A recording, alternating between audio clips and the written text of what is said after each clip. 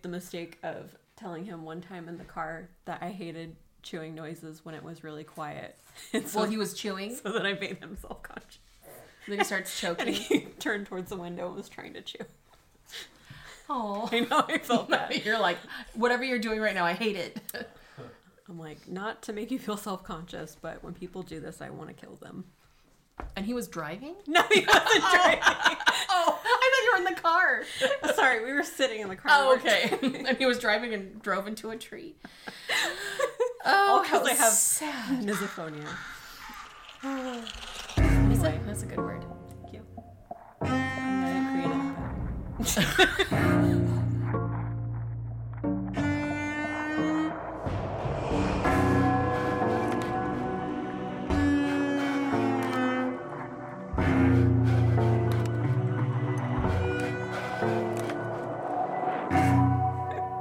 If anyone's wondering, that's listening, dang it! Oh my gosh. Roman, our producer / Olivia's husband, he's actually Olivia's husband first, then he became a producer. It's true, yeah. He had us practice not saying so I wrote on my hand, and then I was getting ready to say, I'm not going to say and then I said I won't say ever again. We're gonna try and not say and if we do, I'll just edit it out, so just disregard. But it makes editing easier if we don't say it to begin with. But yeah, we're just trying to make our lives easier. Can you blame us? Can I say what I'm drinking? Yeah. Is that against the rules? We've definitely talked about this every time.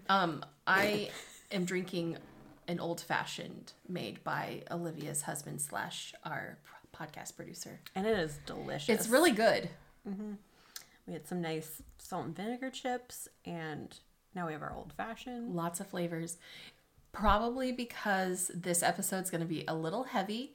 If beforehand Olivia found out what I'm doing, I found out what she's doing. And it's all sad. It is just tragic women. I started to disassociate while thinking hello darkness, my old friend. Yes. Tragic women. Living tragically. Oh God, I did it. I don't think we've said who we are. No. Let's start from there. Okay. No. Hello. Hello. Hello. I am Drew. And I'm Olivia. And if I remember right, we are Oddly Curious. Yes. Yes. And hello. Hello. We're just going to give a good old Mrs. Doubtfire. Hello. Hello. I'm coming for you, dearie. No. Help us on the way. Help us on the way. I don't know what's happening. I don't. Not saying So, what is new with you, Olivia? Well, what is new with me? Oh, I think I was telling you a little bit about this earlier, but we both had a week of just misadventure. Mm-hmm. So the other day, me and Roman were getting ready to go to an event, and on the way there, I spilled coffee on my white dress. Classic. I literally never spill on myself. It's because you were wearing white. I never wear white, so that's why it happened. Problem, yeah. And then, and that morning when I was getting ready, I burned my wrist on my curling iron, which I haven't done in years. I'm an expert with the curling iron now. Oh, that's a bad burn. And yeah, it's so much smaller now. It was this big the other day. That's a good one. Usually, when I do it, it's like a little, like a singe, but that is like a... Yeah, I got myself good. You got yourself good. And then I just wasn't feeling good that day, and it just kept going downhill. And then at the end of the day, I was like, I need to go home. And then I immediately spilled another drink on the floor. The snowball effect. And Rowan looked at me and he's like, what's happening? Because I am not a clumsy person, but that day was just a lot. It's a lot. Yeah. I wish I could say I'm not a clumsy person. Boy, am I a clumsy person. Tell us about that, Drew. Yeah, so, dang it, I said It's okay. I forgive you. It's because I was trying to think of the day it was. When was this? This was this week? Yeah, I feel like was it Monday? It was a couple days ago. It was Monday. This Monday, sorry, where I was working is an old mall, I guess, but it's been like refurbished into like office rooms for a not surgical. What am I trying to say? Medical. A medical company. Mm-hmm. Like the medical company of the town I live in mm-hmm. has refurbished so many buildings, and this is one of them. And it's a really cool, like, old staircase. Going up it, listening to a podcast out loud like a jerk. Except no one was around, I thought. Yeah, going up the stairs, I tripped on a step so hard, and it was the one day I did not wear closed-toed shoes, which they're always like, oh, please wear closed-toed shoes. No. My hydro flask flew off the stairs. It could have landed on somebody and killed someone. It didn't, thankfully, because that is a heavy object. They're hefty. Hefty. My phone skittered across the landing. It could have also fallen. It didn't. My toe, I have a big chunk out of it. It was bleeding everywhere. And the person that came over to help me was somebody I knew in real life. Like, of course, I would never see this person until I hurt myself. And that's just a tip of the iceberg of what I do to myself on the regular because I just don't pay attention. And we both have our injuries from our past week. Yeah. My toes wrapped up and her My burn is slowly getting smaller. Time heals all wounds. It does. Except internal ones. Except for the embarrassment. No, I'm kidding. No. I feel like, was there something else we're going to talk about? Anything else? Roman hit his head today. Oh, yeah, he did. And he spilt his first cocktail all over the floor. Yeah. Trying to figure out the cocktail shaker. Yeah. But our kitchen smells really good. Mm-hmm. There's a plus side. Yeah. It was not too bad of a loss, so we didn't lose too much of the alcohol, which is good. No, and I figured whoever watched me fall apart, like drop everything, it's kind of like I fell and everything I owned in my hands just scattered. I hope they had a good laugh because it was probably really funny. And then I limped up the stairs to my little office and my manager was like, how did you do that? I'm like, I don't know. I just did. I know. I knew I was falling apart the other day when both Roman and my mom were both looking at me like, are you okay? Like, how are you going to injure yourself next? You're like, please don't ask that because it'll come true. Yeah. But we're good now. And now we're recording a podcast. Yes. And boy, is it a good one. It is a good one. Also, I would like to say I enjoyed people's responses to our questions of what fictional character do you relate to? On our Instagram. We had some fun answers. Yes, thank you for indulging us. Yeah, we should try and do some more questions on Instagram. Because those are fun. I just want to know people's answers to things. Yeah. I just really want to know what people thinking. Really nosy. People thinking. What they be thinking. And they're probably also, I'm always afraid, I'm like, is our introduction going too long? I wonder if they're also thinking, get on with it. I don't know. Like, you can skip forward. We put timestamps in the description, so. Oh, you do? Yeah, we do. That's good. I'm sure I've noticed, but it's okay. I didn't know that until I was the one that edited the podcast, and then Roman was like, here's how I do this, and I was like, I didn't know you did that. Professional through and through. That's us. Yeah. We can't stop. Also, this is just how I listen to podcasts.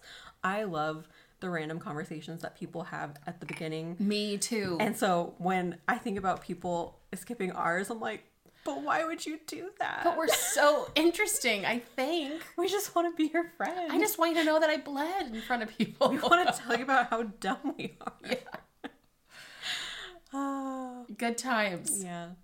Oh, and this isn't really, I don't know, anything that exciting, but my cat, he keeps finding new ways to escape out of the house. What? Not really like new ways. He's just getting sneakier about when we open the front door. He'll just like bob and weave. And so the other day, Roman let him walk around just like on the grass area over here a little bit. And he got some sap on his foot. And so he had to get a bath. And he is very fluffy and cute now, but he was like,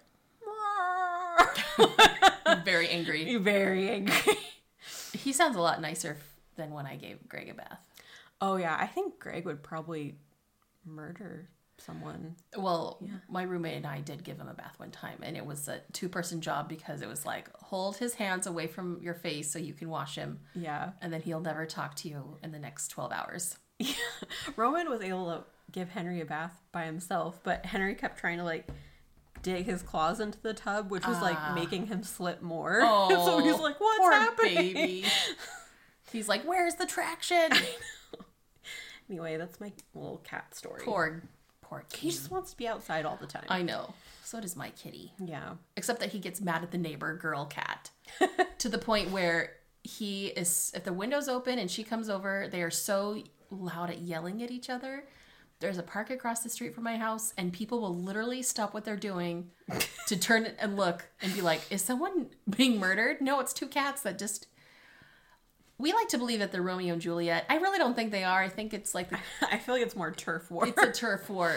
Yeah, I think that's a lot of yelling. But anyway, they're really cute about it. It's cute yelling. Yeah.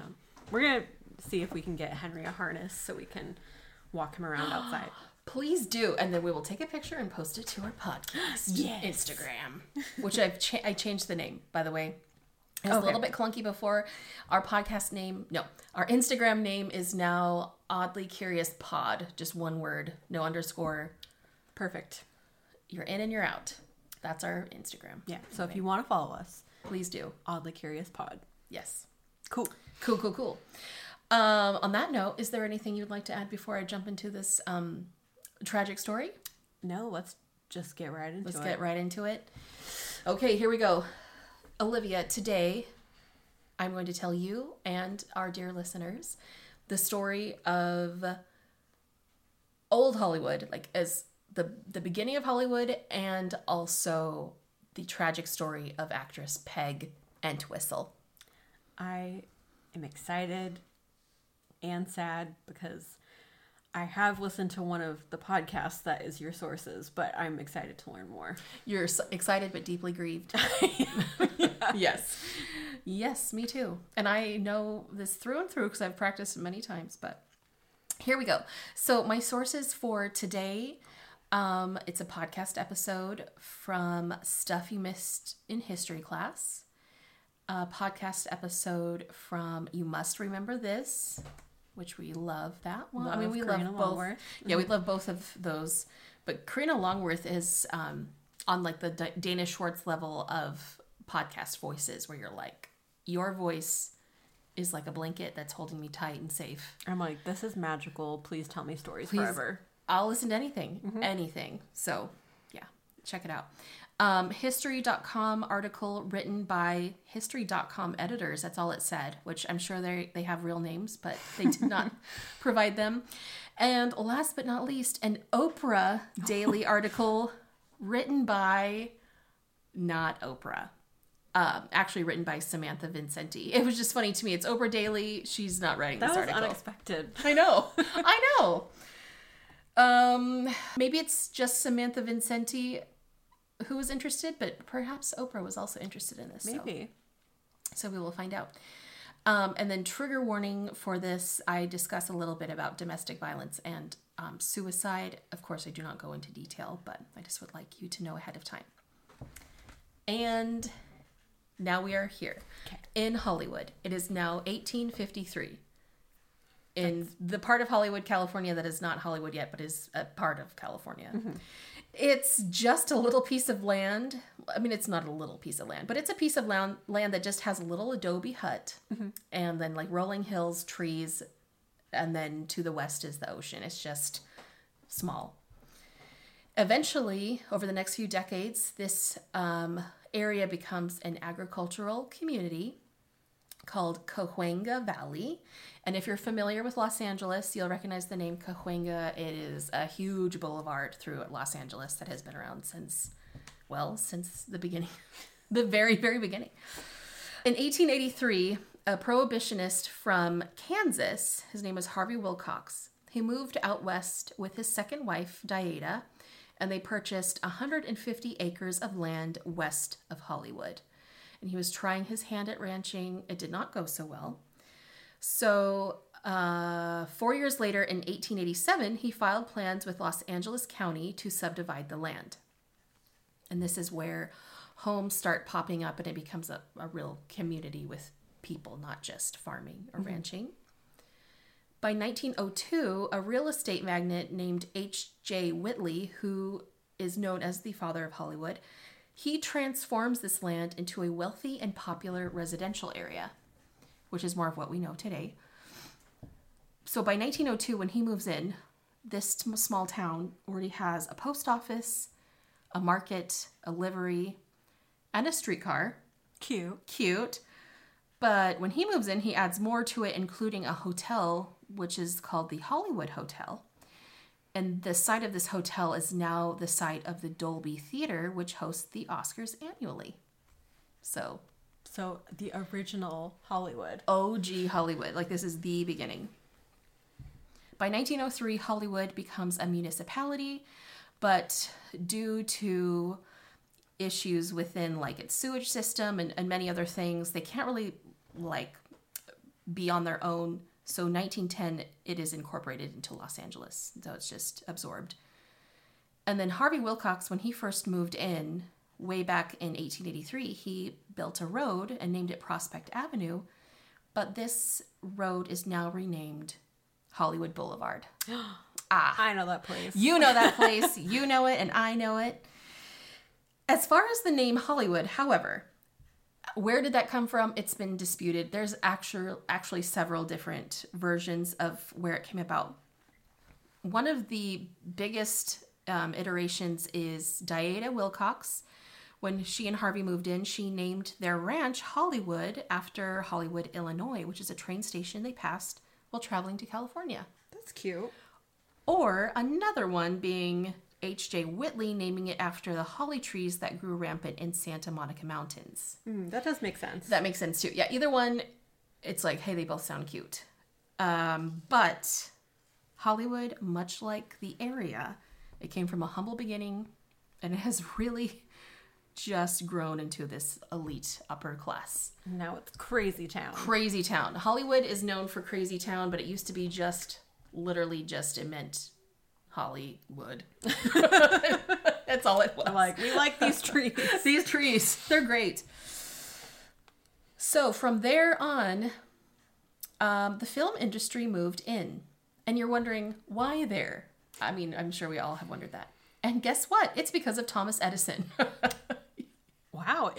If I knew that, which I don't think I did, I forgot it. But that's interesting. Really interesting. And it's kind of like the, like Monty Python's You Never Expect the Spanish Inquisition. You never expect Thomas Edison. You don't. You really don't. He just kind of shows up and he's like, light bulbs. He's like, get you light bulbs. Gonna take credit for everything. Pretty much. And he's like, and if you're going to talk to me about Tesla, I will not have it. Tesla's like, hey, I actually started Hollywood. Hey, I love pigeons. He loved pigeons. He's like, look, I'm David Bowie. I'm David Bowie, and I do not drive a Tesla. Okay, so Hollywood was an ideal place to produce movies because they would not be sued for infringing on motion picture film patents held by Thomas Edison. Did you know he held patents? No, I was like, film patents? This guy. What I know about him, it's, you know, very vague of what I've learned throughout, like, history class and then the Simpsons episode where Homer invented something and then he left it at the Thomas Edison Museum and then the money for this invention went to the Thomas Edison family. The more I learn about Thomas Edison, the less I like him. Yes, that is actually... We should do a story on him sometime. Yeah. And we're like, this guy, what's his deal? What, he made No, he didn't invent it. He didn't make electricity. What if... Sorry, I am, like, forming this right now. What if we did an Edison versus Tesla? Yes. Oh my gosh. I think there's also, do you know of on YouTube they have the rap battles? Yeah. I think there's one. Isn't there, I think there's a movie too that has like Benedict Cumberbatch and Nicholas Hoult. I forget who plays who, but. I hope Benedict Cumberbatch plays Tesla because he's got a Tesla face. It makes more sense. What if someone just looked at you and said, you have a Tesla face? I mean, forever in my mind, Tesla looks like David Bowie yeah. because of the prestige. Because also David Bowie is is David Bowie should be everything. I can't even finish the sentence. I'm like, David Bowie is everything. I just want to say we haven't had that much of our old fashions. This is just normal. This is normal us. Yeah. Anyway. Sorry, I got you off. Yeah, no, it's okay. So Thomas Edison, he was just trying to throw a wrench in the movie industry, but they were like, nope, we're going to California. So Edison owned the Motion Pictures Patent Company, and for some reason, this did not extend to California. So a lot of these movie film industries or like companies were like, hey, we can go out there and we are good to go. And as you know, California, especially Southern California, it's warm, predictably sunny, and it has a diverse terrain for movie backdrops. Okay, you can literally be on Mars. You can be in the Old West. Mm-hmm. You can be in the tropics. Mm-hmm. I mean, literally every movie that has ever been made for the past, last 50 years, it's, been there. Anyway. By 1908, the first film completed was The Count of Monte Cristo. Although this movie started production in Chicago, it was finished in Hollywood, and then the first film made entirely in Hollywood was in 1910, which was a short film called In Old California. Oh. Which is funny because that's what they became. They were inside Old California. That's so funny. They were like, we're in New California, but now we're like, no, it was old. They're like, it's a prophecy. It's a prophecy. By 1911, the first movie studio appeared on Sunset Boulevard, and by 1915, many major motion picture companies relocated from the East Coast.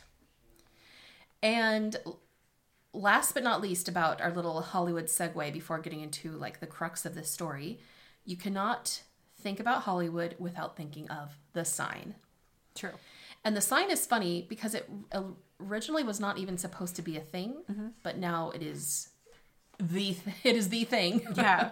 When you think of Hollywood, that's what you think of. That's what you think of. When you fly into LA, every time I'm like, if I have a window seat, I'm always like, can I see it? Can I see it? So the original sign read 1923. That is not what it read. The original sign. They're like, turns out this isn't very long lasting. Right. The original sign said Hollywood Land, and it was erected in 1923. And it was built by this It was erected in 1923, and it was erected by a Los Angeles Times publisher and real estate developer. His name was Harry Chandler. And at the time, it cost about $21,000 to make. In today's money, it's about $300,000 for this sign on the hill. Each original letter was 30 feet wide and 43 feet tall and attached to telephone poles to keep it upright. The sign was automated and timed with flashing lights. 4,000 light bulbs illuminated the massive marquee. First, the holly lit up, then the wood, then the land. The sign was only supposed to last 1.5 years. It was supposed to draw people to this real estate development, sell houses, and be gone. But so many people, it literally was the glitz and glamour of what they were creating. They're like, we got to keep it. However, the Great Depression took a toll on the sign. It started to deteriorate. The H fell off by the late 1940s. It started to read Hollywood Land.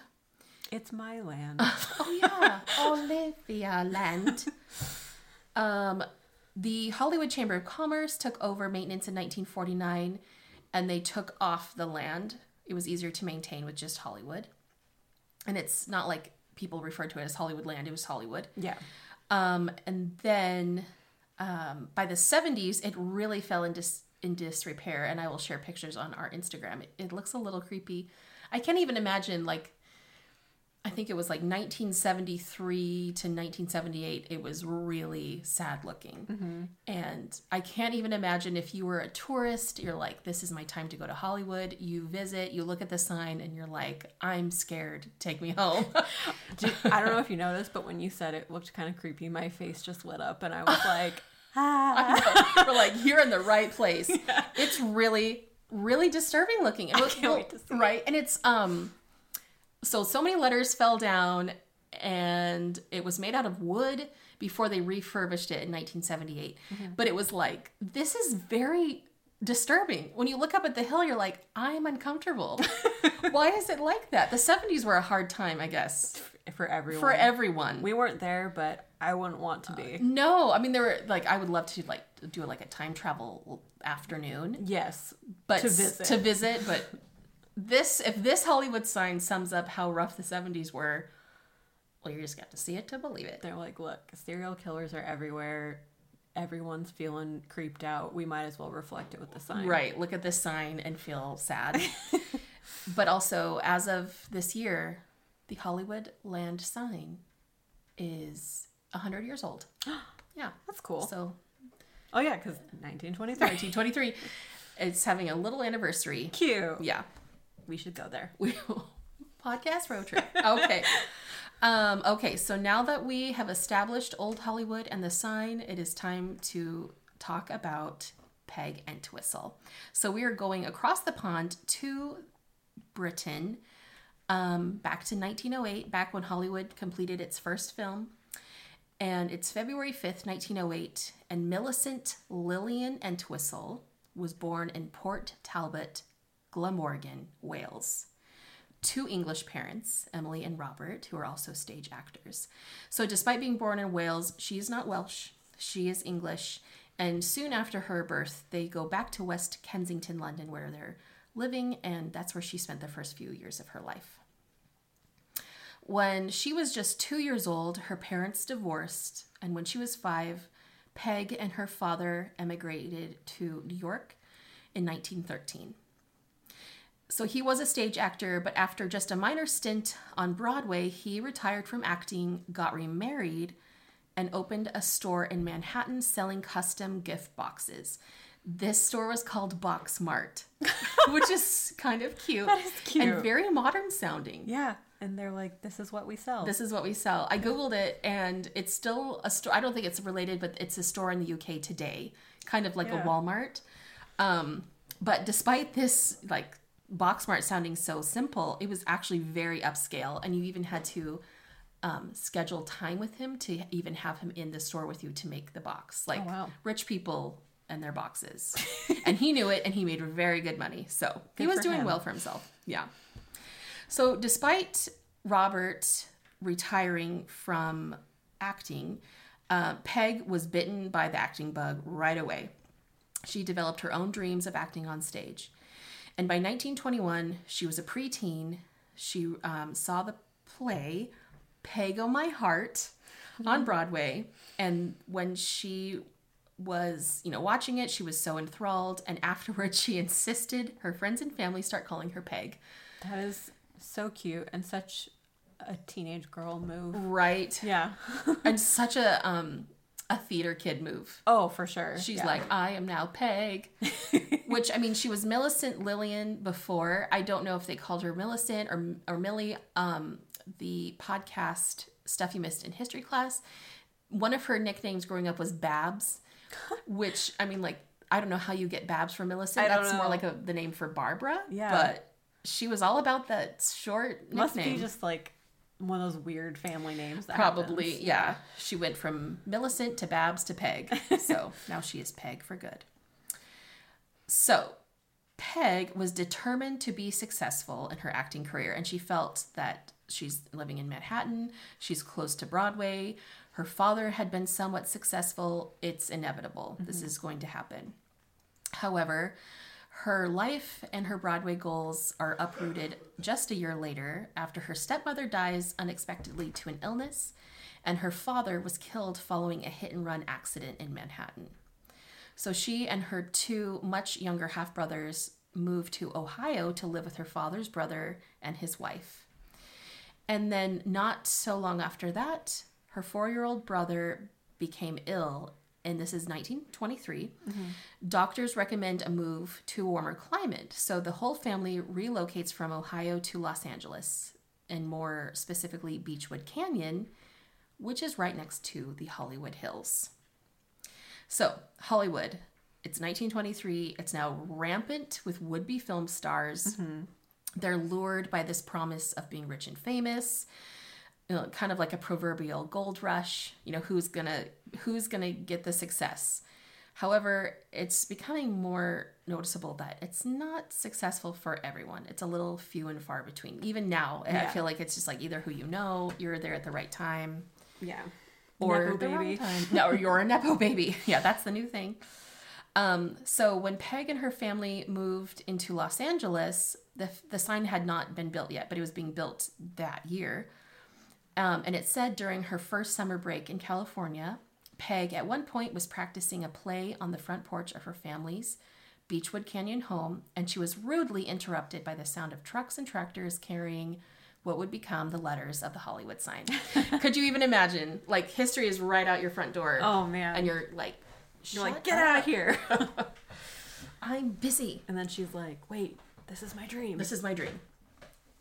So, despite being so close to the heart of the film industry, Peg was focused on the dream of being a New York stage star. She seemed impervious to the allure of Hollywood, which, I mean, like, good for her. Mm-hmm. I feel like that would be hard to ignore, especially at her age. But she felt like she just did not fit in. She was British. She had an English accent. She was in the middle of the Wild West, literally. So she stuck it out in LA for 2 years.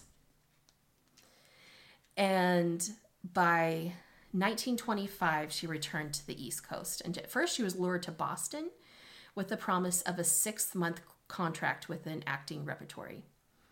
By January 1926, 17-year-old Betty Davis watched Peg on stage playing Hedwig in the Boston production of Henrik Ibsen's The Wild Duck.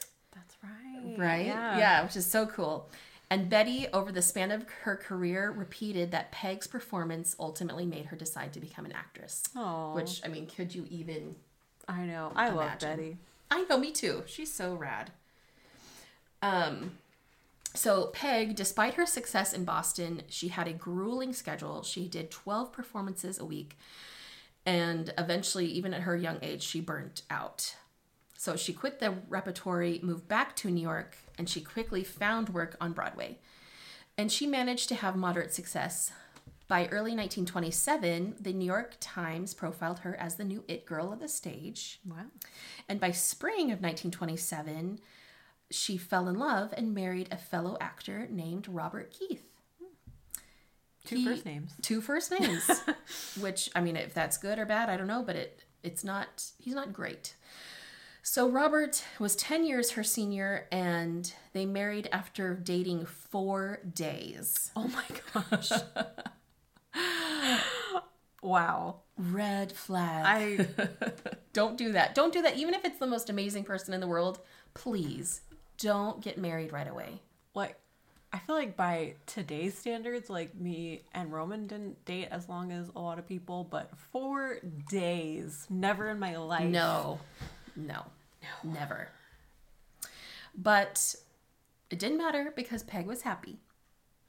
However, just 2 days after getting married, Peg was sitting with her new mother-in-law in her new home, and she asked about the picture of the young boy on the piano.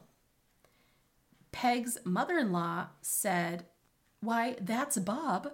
That's your husband's little boy." No. I knew that's what's going to happen. Yeah. You never expect Thomas Edison, but you should expect your 4-day dating husband to have baggage. Yeah. Why does he want to get married that fast? Exactly.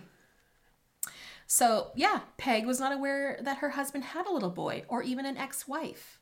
Turns out Robert Keith falsified their marriage certificate. Yeah. Stating that he was single. He did not indicate that he was divorced. And eventually his red flags became more apparent as he brought to the marriage a history of debts. He owed so much in alimony. And a series of arrests because he's not paying alimony. Mm-hmm. It's like, oh no, Robert. And to top it all off, as soon as they got married, he ceased working altogether so that Peg could support not just them, but also his mother, who moved in with them. Oh, God. Yeah. Turns out 1927 guys that are terrible are not too different from 2023 guys that are terrible. Yeah, like, I literally love my in-laws so much, but to think that, like, they would move in, like, right after we got married, man. And you had to support them financially? Like, if they did it now, like, I would be fine with it. But, like, right like after, a week after you get married you're or like, something. No. Oh, gosh. That's crazy. Or 2 days after, in fact. Oh, yeah. It wasn't even a week. Yeah. Oh, my gosh. This poor girl. Okay, so, in addition to this, Robert became physically abusive. Mm-hmm. One night, he drunkenly attacked her, ripping out pieces of her hair. Oh, God. Yeah. Finally, by 1929, Peg is granted a divorce, citing mental anguish in the court papers. Robert Keith remarried for a third time before their divorce was finalized. So he has a pattern. He's got a pattern. Robert Keith, we hope you made it to therapy. Why do you have 2 first names? First of all, why is your last name Keith? In addition to all of this, Peg realized the New York Theater Company was effectively shutting her out due to the association with her ex-husband because she was creating drama. Not her own drama, it was her husband making her life miserable. So they blacklisted her from pursuing stage acting going forward. Poor Peg. Poor Peg. Because of this, she moves back to Los Angeles with her tail between her legs, moving into an apartment near her family's home. For the next few months of living on the West Coast, she was notably depressed, which I do not blame her at all. Family members noticed she stopped talking altogether. Oh, man. Yeah. But she was given a ray of hope. Peg was invited to play the detective's love interest in the stage adaptation of Sherlock Holmes. Oh. And it would be this tour that would get her back out of Los Angeles, because it was going to tour the East Coast and the Midwest. And when it ended, she joined a repertory in Maine at an exclusive resort, and she stayed there for 2 summers, which a summer resort in Maine, sign me up. I know, it sounds nice. It sounds so nice. So from there, she went back to New York and was given the opportunity to play in the stage adaptation of Little Women. Oh, who did you play? I actually didn't look it up. I realized now, I was like, oh no, we should look it up. Yeah, we should.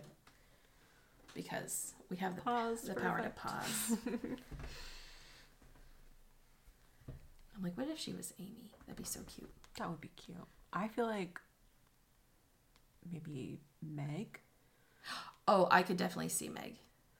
I could also see Joe. Yeah. I mean, I literally put in Peg Entwistle, Little Entwistle. Maybe it's because I couldn't find it. If we can't find it, we'll just cast her in our mind. Yeah. We've got to find it at some point. I think that was the problem. I think at one point I did search for it. But it's also the 30s and... Yeah. That's a long time ago. And it's also stage acting. So it's like... Their records are probably not as good as film acting. We'll just pretend. We'll pretend. Who did you cast her as? Meg. She would have been pretty young, so she would have been in her early 20s. She could have been They were Meg. all pretty young. Yeah. I'm going to say that she was either Meg or Beth. Mm-hmm. Ooh, yeah. I feel like she's got the wistfulness and the sadness of Beth. Yeah. Okay. Sorry. Okay. So we're going back to Peg. After the Little Women opportunity, she was given a few more opportunities in New York, even though they were small. However, she was asked to move back to Los Angeles to try out for a role in a play called Mad Hopes. She auditioned for the part of the ingenue, received rave reviews, and even started dating her co-star Humphrey Bogart. Oh. It seemed things had really turned around for her. When the Mad Hopes LA run ended, they offered the role on Broadway to her the following September. And it was because of this Mad Hopes show in LA that caught the eye of the casting office of RKO Pictures. Ultimately, it led to just a single picture contract with RKO, and it was a film titled 13 Women. Mm-hmm. Which, you're familiar with that. Yeah. I've never seen it. It sounds a little out there, especially when it's a white actress playing an Indian woman. Yeah. Myrna Loy, we love her, but she is white. Wasn't Joan Crawford in it too? Or am I thinking of something else? You're thinking of the women. Oh, yeah. Which they're both like heavily. Yeah, I think it's because Karina Longworth talked about both of them. Yeah, so. And the women has a bigger, like a bigger, like, what am I trying to say? It has more people who are actually interested in seeing it. Gotcha. 13 Women is like, people are like, this is not good. The Women is actually well done and well made. Yeah. Gotcha. Okay. Okay, so 13 Women was not the best film to be cast in for your only picture contract with RKO. Peg's part was Hazel Clay Cousins, which was a character that had 16 minutes of screen time that was shredded and cut down to just 4 minutes after production. The problem wasn't her performance, of course, but it was a perceived violation of the motion picture production code known as the Hays Code, which the Hays Code was conceived by former Postmaster General Will Hays in an attempt to make Hollywood wholesome and clean. So Peg not only had her part nearly cut out of the film, but because she did this, she broke her theatrical contract with Broadway, and she was dropped from Mad Hopes in New York. Aww. So it's like this little glimmer of something evolved into nothing. Yeah.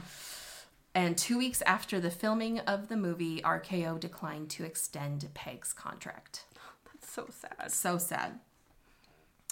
So on September 16th, 1932, 2 days after news broke that RKO dropped Peg and it made the papers, which is so sad that everyone is seeing this, Peg told her uncle she was going to the drugstore to see some friends right after. By the next morning, she still hadn't come home. Her family started to worry after she had been gone, especially 24 hours.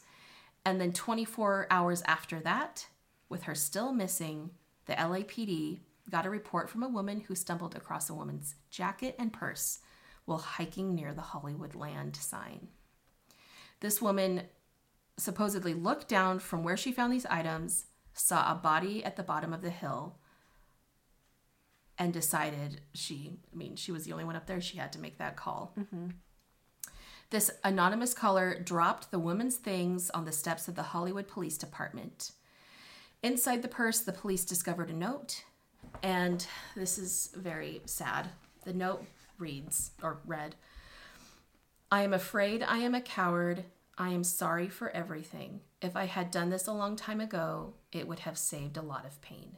Oh. Signed, P.E. So sad. So sad. The police rushed to the base of the Hollywood sign, and there they found a female body. The detectives concluded this woman climbed up the 45-foot ladder behind the H of the Hollywood Land sign and jumped. She was just 24 years old. Oh my gosh, she's a baby. Such a baby. What's really sad is they figured that from the trajectory, because they found her, she had already died and she had many broken bones, but she had broken her pelvis first. So she didn't even die immediately. She probably suffered. Yeah. And it's just like, oh, that just breaks my heart. And also, for her. Speaking from experience. Oh, that's right. I have also fractured my pelvis in several places. I can confirm it is excruciating. It's excruciating. Thankfully, you had a recovery. Yeah. Oh, gosh. Poor thing. Yeah. It's just so sad. So at first, the police had no way of identifying the body as the purse did not have anything other than the note. Mm-hmm.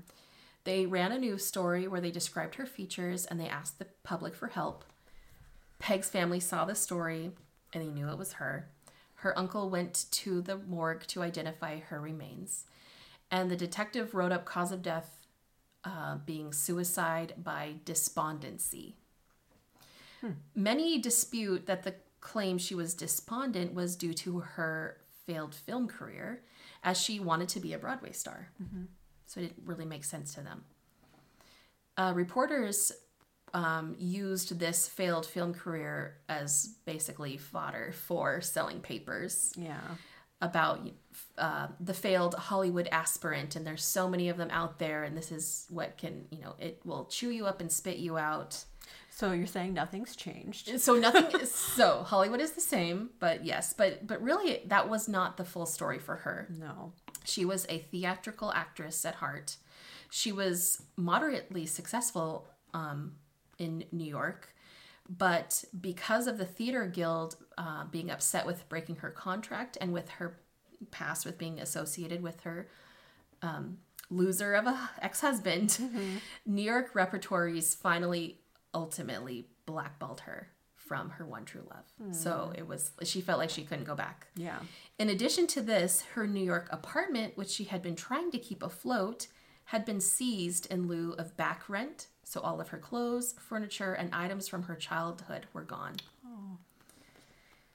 And yet another example of her unfortunate poor timing, it said that Peg's uncle received a letter from RKO Studios shortly after her death, offering her another film role. No.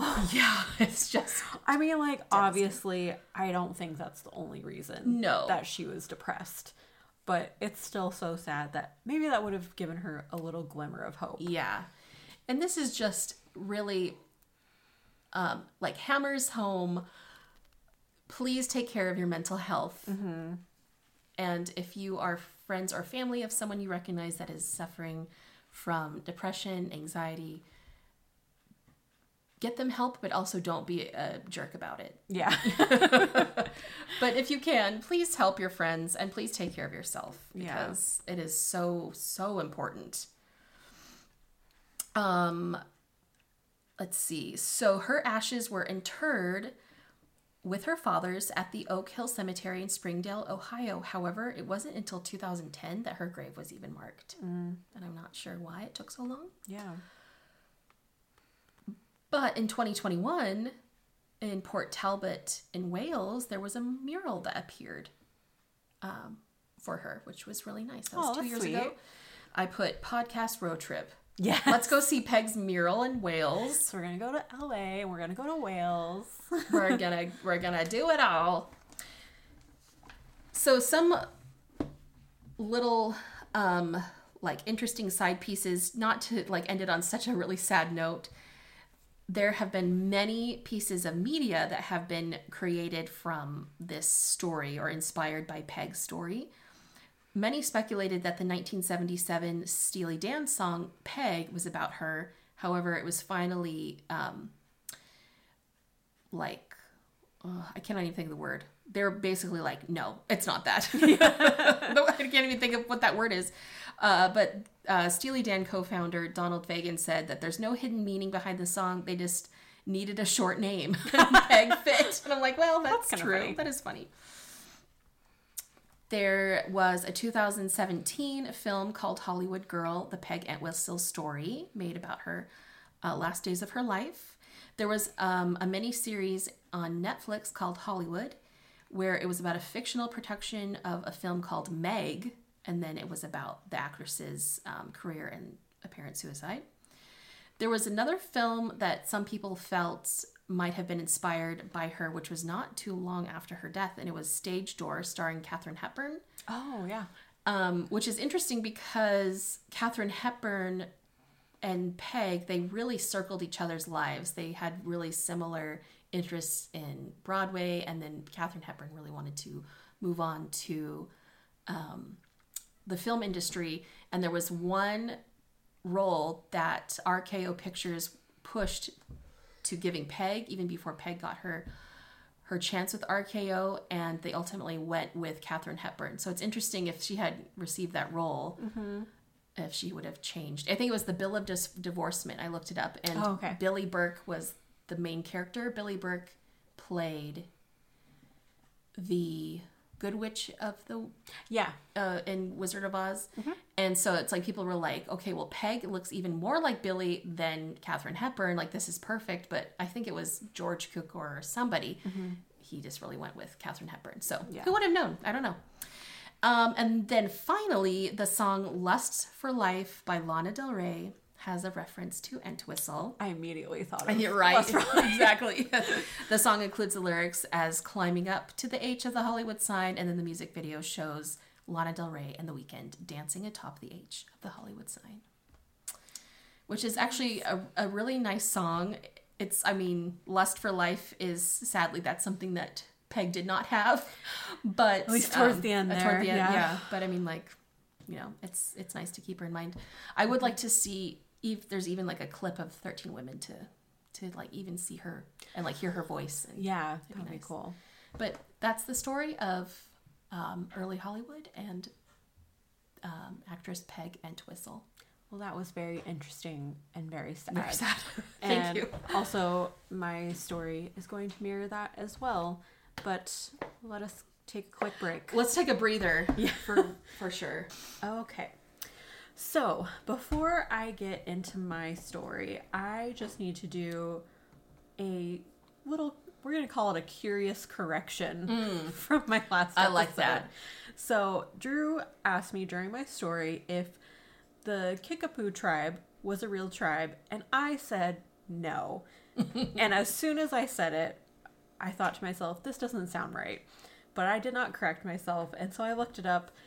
The Kickapoo tribe is indeed a real tribe, and I am very sorry for misleading anyone. Well, that was nice of you. But I just misunderstood what I heard on the podcast that I listened to. And then I thought about it some more, and I was like, no, you idiot. They're real. They're real. They're like, not only are we real, but you are disgracing us. No, I'm just kidding. No, you didn't disgrace them. The people naming their fake medicine after that. You were telling me I was a disgrace. No, sorry. I was like, I know. I'm so sorry. I was like, you are a disgrace. But but your face is actually the face of a medicine bottle from the 1800s. Oh no. Okay. I will get into my topic now, which is also about a tragic woman, although a more well-known woman, and that is Marie Antoinette. And I just have to preface this by saying I have been obsessed with Marie Antoinette since I was like 7 years old. I don't know how I like first learned about her, but I know when I was young there was this Royal Diaries series that it was about different queens and princesses. Is that a book series? It is. I read that too. Yes. Because they had one that had like Cleopatra and yes. And Marie Antoinette and Cleopatra were my favorite, but I became obsessed with Marie Antoinette specifically. And I would like play princesses with my friends, but like Marie Antoinette. Yeah. And I always wanted to be her. I didn't know that she died. But you also were probably like, justice for Marie Antoinette? Yeah, I didn't know at first that she died. But then even when I found out, I was still like, hey, I know she didn't deserve it. No, she did not. And then when the Sofia Coppola movie came out, I very vividly remember the Vogue issue with Kirsten Dunst dressed up as Marie Antoinette, and it was life-changing. You're like, this is everything. I want this to be my aesthetic. And it is a good one, too. And I'm also currently wearing a Marie Antoinette shirt. Dear listener, if you could see Olivia's shirt, it is amazing. Describe it. It's like reminiscent of like the Sex Pistols. But I was going to say Sex Pistols, but I was also going to say, my gosh, brain. What's it called? Like The Clash. The Clash, yeah. So it's like vintage 70s London, but it's her face and she's black and white, but then over her eyes is Let Them and over her mouth is Cake, which is pretty awesome. I think it's supposed to be like the Sex Pistols, God Save the Queen. Oh, yes it is. Yeah. But yes, I found this shirt recently. Because literally God should have saved the Queen. Yeah. Poor Queen. But also the peasants just shouldn't have. You know what? I'm not going to blame the peasants. I'm going to blame the revolutionaries. I think everyone needed to come to like a nice bonfire. Let's talk this out. Yeah. Everyone, have a, like a couple drinks. Just like, what's happening here? Yeah. Let's figure something out. They did not do that. They did not. They stormed the Bastille and it was over. But before we get to that part, we have to talk about Marie's early life. Yeah. Okay. So I'm totally distracting you. I'm sorry. That's okay. I mean, I feel like most people know the general parts of her story. So we're just going to fill in some gaps. Yeah, let's go. Let's go there. So Marie was the 11th daughter of Holy Roman Emperor Francis I and Maria Theresa, and she was born on the 2nd of November, 1755 in Vienna, Austria. And she was born as Marie Antoinette. And as a child, she was an accomplished musician and sang during family gatherings. And she was said to have a lovely singing voice. She excelled at dancing and had exquisite poise and loved dolls. She sounds like a lovely little girl. Yes. And she had many siblings, but she was specifically close with her sister, Maria Carolina, who was 3 years older than her. And she had a lifelong close relationship. And she also had a loving but a somewhat difficult relationship with her mother, and she referred to Marie as the little Madame Antoine, which I think is kind of cute but also kind of condescending at the same time. A little bit, yeah. And she was also very affected by the death of her older sister, Maria Josepha, who died from smallpox during the epidemic in October 1767. So she had some good times in her childhood, but she also had some sadness and some deaths in the family. But she overall had what seemed like a lovely childhood. Mm-hmm. And then when she was set to marry Louis XVI, before they would marry, his father sent Matthew Jacques de Vermont to tutor her. And he noted that her character and her heart were excellent, but said that she was rather more intelligent than generally supposed because she is extremely frivolous, very lazy, and hard to teach. She's too smart for her own good. Like, she's very smart, but she's a little lazy and frivolous. I actually relate to that. Not that I'm saying that I was smart in school. I just meant that I did not try hard enough because I was like, I don't want to be here. I know. Not because I'm too smart, just because I don't want to be here. Yeah, I'm like, I don't mind being a little frivolous. And when she was 13 years old, she was married to Dauphin Louis, the grandson of Louis XV, on May 16th, 1770. And the reaction to their marriage was mixed because there was already a stigma that came with being Austrian. The French people didn't think well of the Austrians, especially Vienna. I think they're great. I think they're great too. Have you heard of Mozart? Actually, she met Mozart when she was a child. Oh. Mm-hmm. So this is my little sidebar for a moment. Okay. I just watched the 30 Rock episode where they reference Mozart and Salieri. Uh-huh. And Frank and Tracy are talking, and Tracy's talking about his genius, and he's like, I'm Mozart, and you are the guy that was jealous of Mozart. And Frank says, Salieri. And Tracy says, no, thank you, I just ate. It's so silly. But I'm like, man, I love 30 Rock. I mean, that's a great comeback, honestly. Oh, no. Okay, so even though there's Austrians are good. Austrians are good. Yeah. The French didn't think that.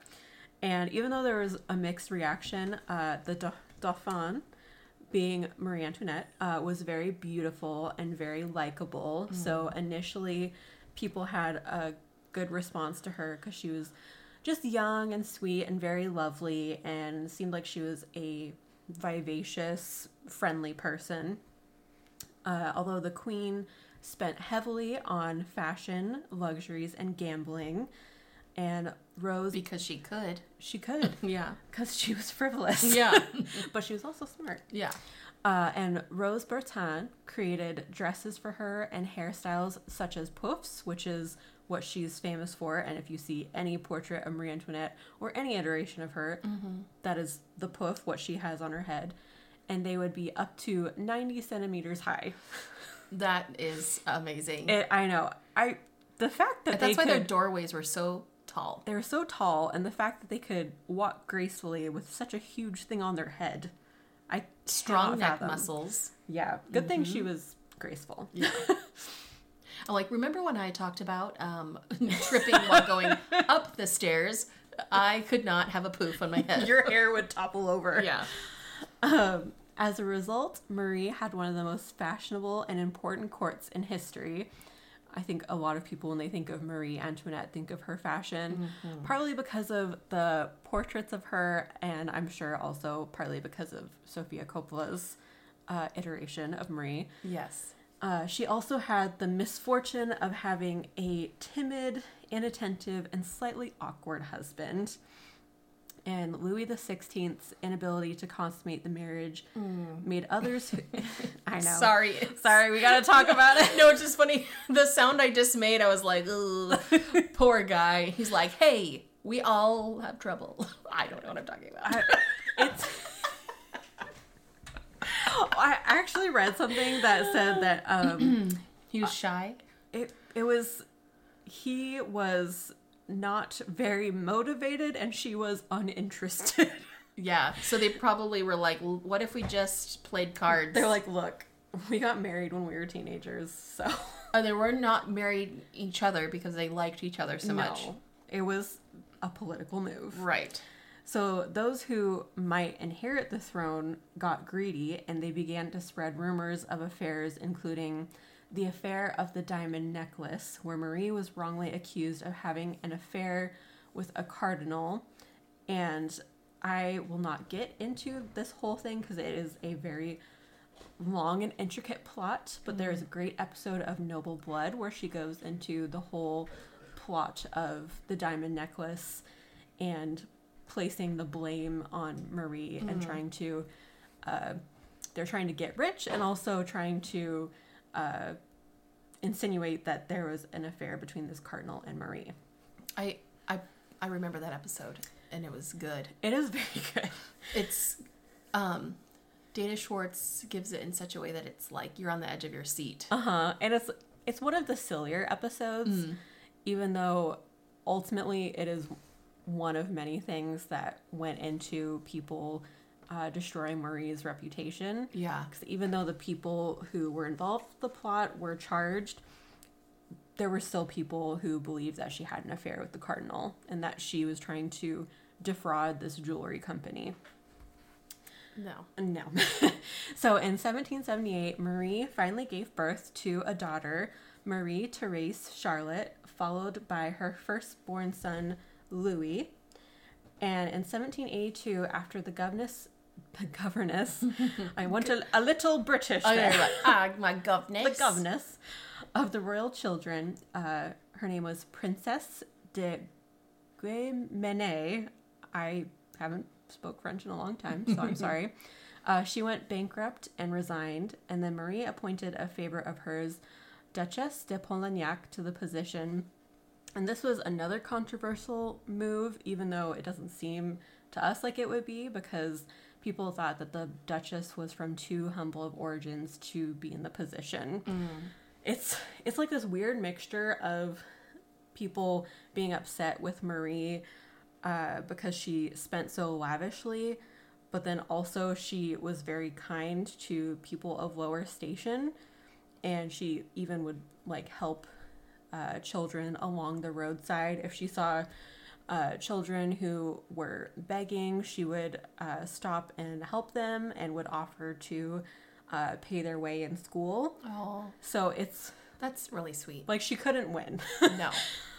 And then Count Axel von Fernsen was accepted into the Queen's private society when he returned from America in 1783, and there were rumors of an affair between him and the Queen, but most of their correspondence has been lost or destroyed over time. And on the 27th of March, 1785, Marie gave birth to her second son, Louis Charles, and it's very confusing because she has two sons named Louis, and her husband's name is Louis, so get used to that. So they were like, so we're going to call him Charles. Yeah. LC. I do wonder that if they went by middle names. Mm-hmm. They were like, Louis, no, not you. No, you. Other Louis. That Louis. No, not your dad, that one. And Louis was born 9 months after Count Fernsen's return, so it was speculated that the child was his. But a couple of her biographers, Antonia Fraser and Stefan Zweig, believed that Louis, her husband, was in fact the father. But they also believed that Antoinette and Francis were involved in an affair, but that he was not Louis's father, because there was a conjugal interaction between Louis and Marie at the time, so it is perfectly reasonable that he would have been the father. Right. But this didn't matter because Marie was already being libeled in court and was declining in popularity and public opinion. And around this time, there were pamphlets that were put out that were farcical portraits of sexual deviancy of the royals, but especially the queen. No matter what it was about the royals, Marie was always the one that got the brunt of the libel. And the Portefeuille d'un Talon Rouge was one of the first to put out political statements about immoral practices of the queen and those at court. She was also the perfect target because France still didn't think much of Austrians, and so her heritage was blamed for her alleged immoral behavior. So they're like, oh, it's just like an Austrian or a German thing. Why did France think so much of themselves? I don't know. That's a whole other That's I mean that's a whole thing. It is a whole thing. That was more of a what's it called? Jeez. I don't brain. Rhetorical question. Yeah. But that's always been the thing. I mean, like, France is better today, but historically France has always been like, oh, we're French. The end. That's it. Yeah. That's the funny thing about a lot of these political alliances between different royal families is, like, they're doing it so they can unite their countries and create alliances. The Justice League? No, Justice League. Essentially. Yeah. But then the people, like the common folk of the country, have this a bias against them, and so it never goes as they think it's going to go. No. And then finally, that should be like the tagline for history. This never goes the way you think it will go. No matter how many times you do it, it doesn't go that way. Finally, her last child, Marie Sophie Helene Beatrix, was born on 9th of July, 1786. And then a few years after that, in May 1789, Marie was directly involved with the exile of Parliament and the Estates General, which convened at Versailles. And she actually served on the King's Council, and she was the first queen in 175 years to do so, the last one being Marie de Medici in 1614. Oh, I've heard that name. I know. I'm like, Medici is a future episode. Like, Medici, am I right? What? I'm like, history nerds, right? Oh, yeah. Holla. But Marie did little to intervene with politics at this time because her elder son, the first Louis, was ill and passed away in June from tuberculosis. Oh. She was still blamed for a lot of the political moves going on at the time, but really she was just a concerned mother. So now we're going to jump ahead a few years to when the revolution reaches a crescendo. There had been several plots to try and get the royal family to safety, but Louis's indecisiveness and Marie being unwilling to leave without her husband foiled the plans. It's so frustrating because they might have been safe if they got out in time. Who knows? They could have still been captured. Right. But Louis was just so indecisive about leaving, and Marie even tried to convince him several times to leave. So finally, on the 21st of June, 1791, they began what would become known as Flight of Varennes to reach Montmedy, a safe harbor for royalists.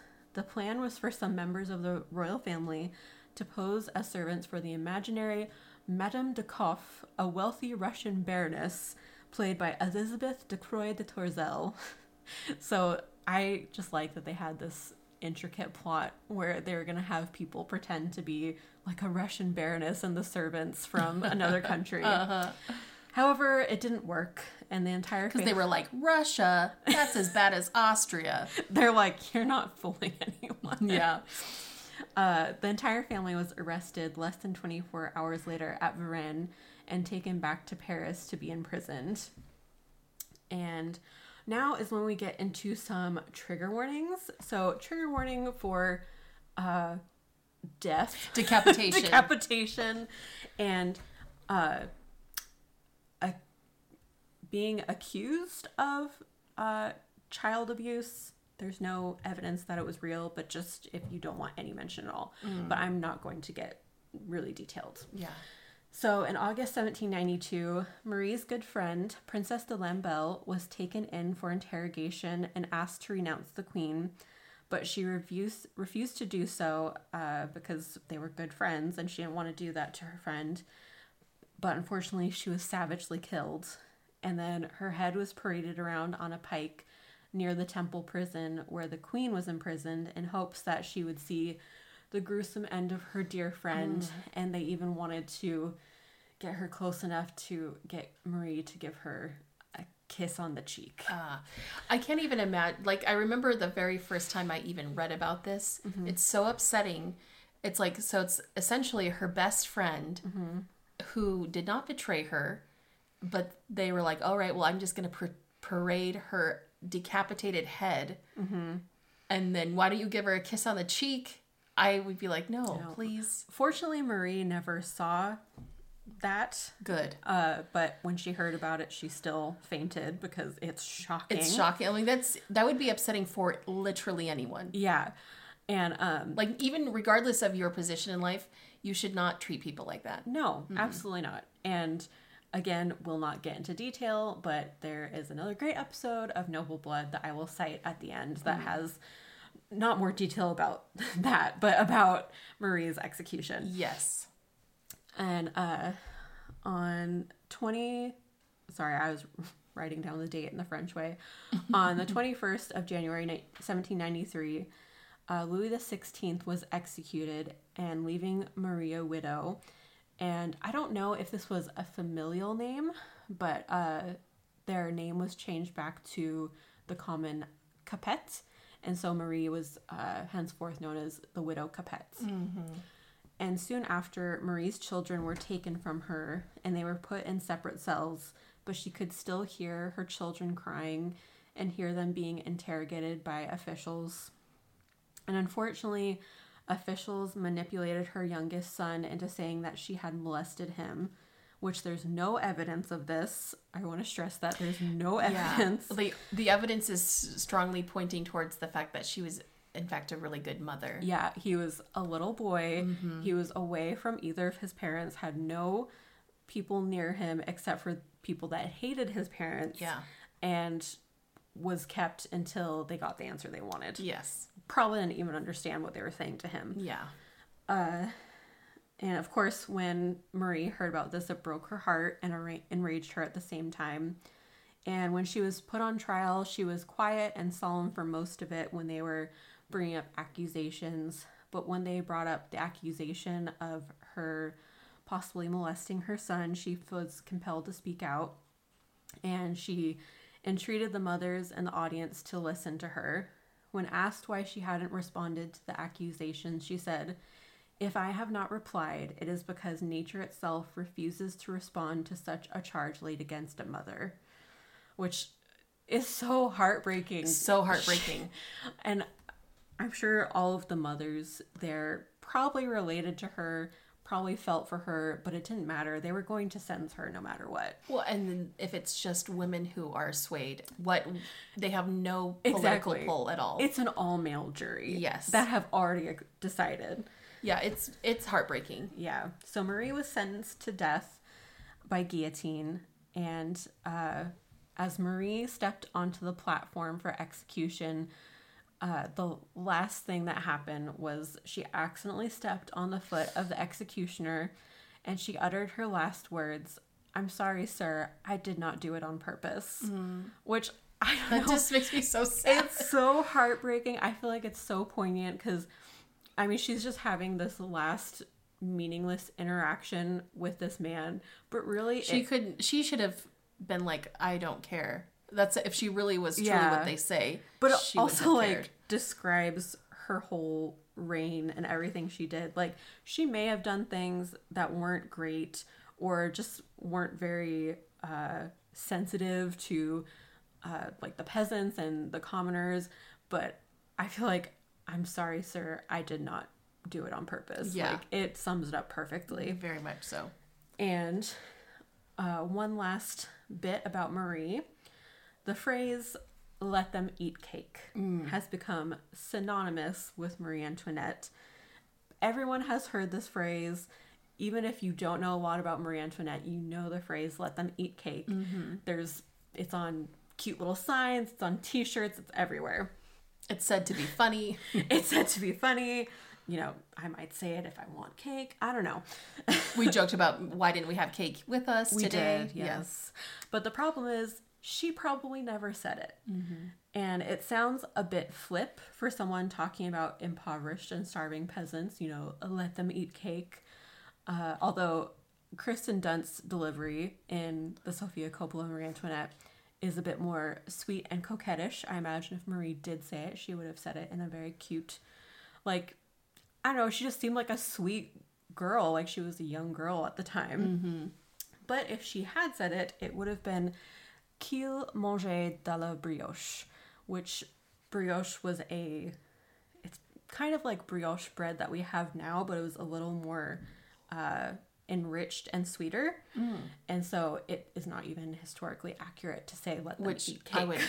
I'll try it. Sounds good to me. I would like brioche. Yes. And the phrase, or something like it, actually appeared in a 16th century German story and was later translated into French in Rousseau's Confessions, and was most likely meant as more of like a commentary on the upper class. But when Rousseau wrote this story, Marie Antoinette would have been 9 years old. But the revolutionaries took up Rousseau's writings as kind of one of their main sources for the revolution. And so they might have even known that Marie didn't say it, but kind of attributed it to her class. And it's been debunked over time, but it's like, no matter how many times it's debunked that she didn't say it, people continually associate it with Marie, which is so awful. It's awful.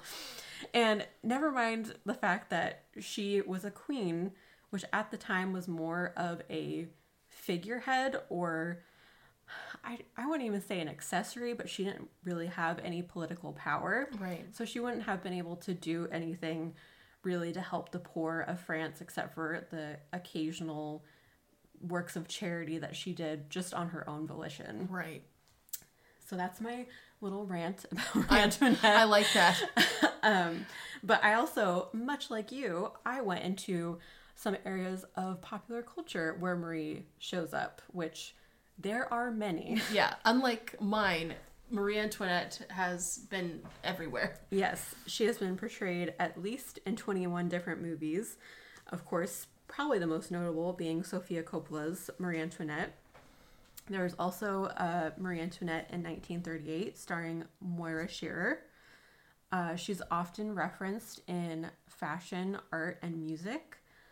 Some of my personal favorites, Marie has said to have inspired Electra Heart by Marina and the Diamonds. One of my favorite fashion brands, Selkie, has had Marie Antoinette inspired launch parties. Their fashion shows, like, they're kind of like modern day interpretations of like the color palette and the look of the so clothing. Many beautiful pastels. And then they have the poofs. Like, yes. The poofs. I love that. And then my absolute favorite, Moschino did a Marie Antoinette and cake themed collection at Fashion Week 2020. Did you know that so this is sidebar, we have Pinterest boards for our friends, and when we come across something that we'll be like, I'm saving that to their board. I just saved a Moschino Marie Antoinette inspired dress to your Pinterest board like just a few days ago. I love that. That's so funny. I will never get over Moschino's Marie Antoinette or their Barbie collection. Moschino is good always. Yeah. So that is Marie Antoinette, and I feel like I want to eat some cake, some macaron, and watch Sofia Coppola's movie. I think we should. We should watch a scene of Peg Entwistle acting in 13 Women. I think there's one on YouTube. And then we'll wrap it up with Marie Antoinette. Yes. What's so funny though is I was thinking about who could play Peg Entwistle in a movie, and to me she looks a lot like Kirsten Dunst. Oh, I could see that. And it's like, I'm like, get Sophia on. Right? Like Kirsten Dunst. She's in both of our stories. Also, I forgot to do my sources at the top, so I'm going to do that now. Wait, no, did I? I don't remember anymore. I don't know, because you did it earlier as to practice. Oh, that's right. I just did it for practice. Oh, right. So let's do it for real now. I'm like, am I having a stroke? You were doing a speaking practice to not say the word Yes, like I do. I'm not sure how I did, but you did great. Thank you. Yeah, very well done. So there was a Britannica.com article on Marie Antoinette, and of course the Wikipedia page for Marie Antoinette and cultural depictions of Marie Antoinette. And Noble Blood has 3 episodes involving Marie Antoinette. There is Historical Myth-Busting Spectacular, where she goes into 5 of history's most persisting myths, and the first one she does is Let Them Eat Cake. The Neck and the Necklace, about the necklace affair, and the second death of Marie Antoinette, which is so sad. So sad. I remember listening to that on a long drive by myself, and it literally made me cry. It's upsetting. So good. And just in general, listen to Noble Blood. Dana Schwartz is the voice of an angel. The voice of an angel, the best storyteller. You just need to listen to that podcast. Yeah. But yeah, I listened to that again for research for this, and it made me cry. Yeah, you're like right in the heart. Yeah. And if anyone is listening and they're really upset about the French Revolution, which why are you not? Watch The Scarlet Pimpernel with Anthony Andrews and Jane Seymour, because the Scarlet Pimpernel is a fictional character, but if he was real, he would have made everything better. And if you want to be a little bit of a revolutionary sympathizer, watch Les Mis. Les Mis, just in general. Yeah. Because you're like, you know what? These people have had a hard life. They are miserable. Yeah. I'm like, look, I am glad I didn't live around that time, because I would feel bad for Marie Antoinette and I would feel bad for the revolutionaries. But I'd be like, hey, let's not kill anyone. How about that? Kill anyone. And probably, considering my ancestry, I would have been a peasant. Oh, I definitely would have been a peasant. Yeah. If I hadn't already died. my teeth gone. Yeah. My cake not being eaten. Going back to Little Women, I definitely would be Beth and have just died. Yeah. Got the personality of Amy, the constitution of Beth. I think we talked about this one time, and I was like, well, I have the personality of Joe, but I probably was Lori's grandpa. I remember you said that. You're like, it's the Colonel Mustard effect. I know. I have the Colonel Mustard effect. Is there a grumpy old man with a mustache? And I'm not even like a grumpy old man at heart, because we were talking about this earlier. I was with a different friend who was the grandpa friend. Like there's, you have your mom friend, you have your, I guess, a dad friend. I'm not even the grandpa friend, but I'm the Colonel Mustard friend. I don't think I'm structured enough to be the mom friend. You're the wine aunt friend. That's what one of our other friends said. He's like, you're the aunt. Yeah. You're the fun aunt. I'm like, I'll do that. Yes. I'll be the aunt that has cats and drinks old fashions and can return the kids at the end of the day. That sounds great. Yeah. I'll be one of those aunts too. You can be aunt/grandpa. I'm going to be the Colonel Mustard aunt.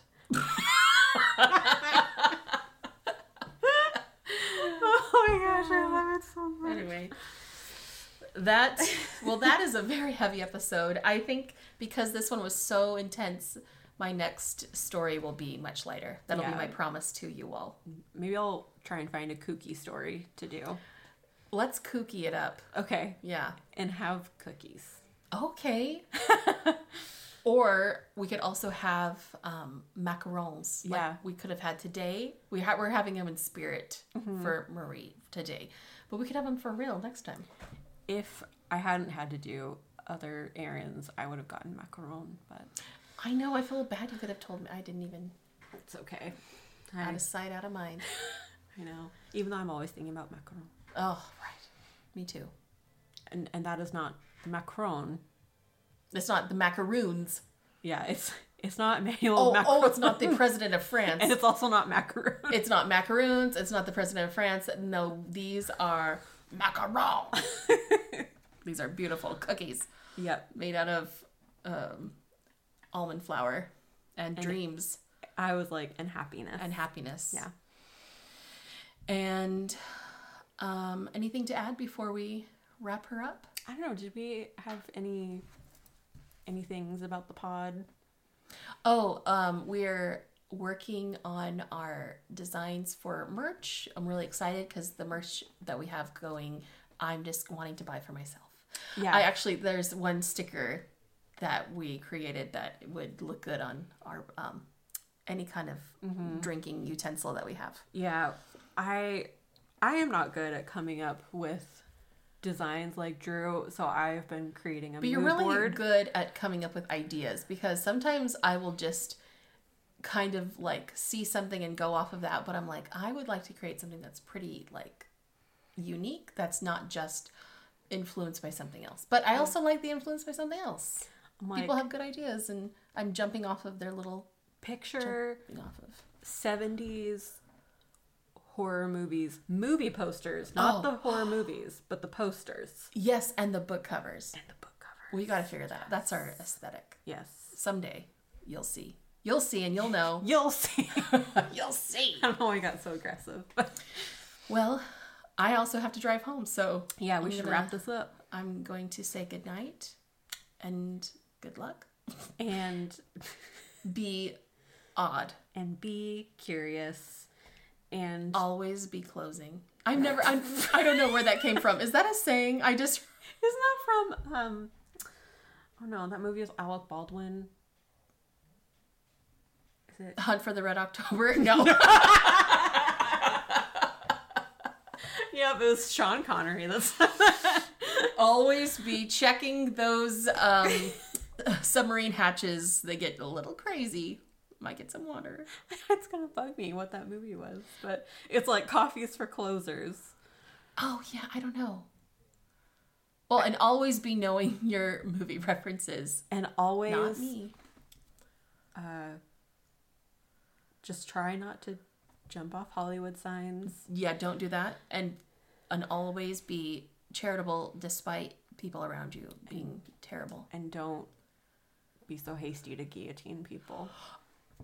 And always be working and taking care of your mental health. It's the most important part of your body.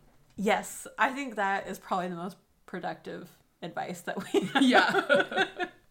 Your brain loves you and wants you to take care of it, even though it lies to you. Yeah. So take care of it for yourself and for us. And on that note, goodbye. Goodbye. Love you. Goodbye.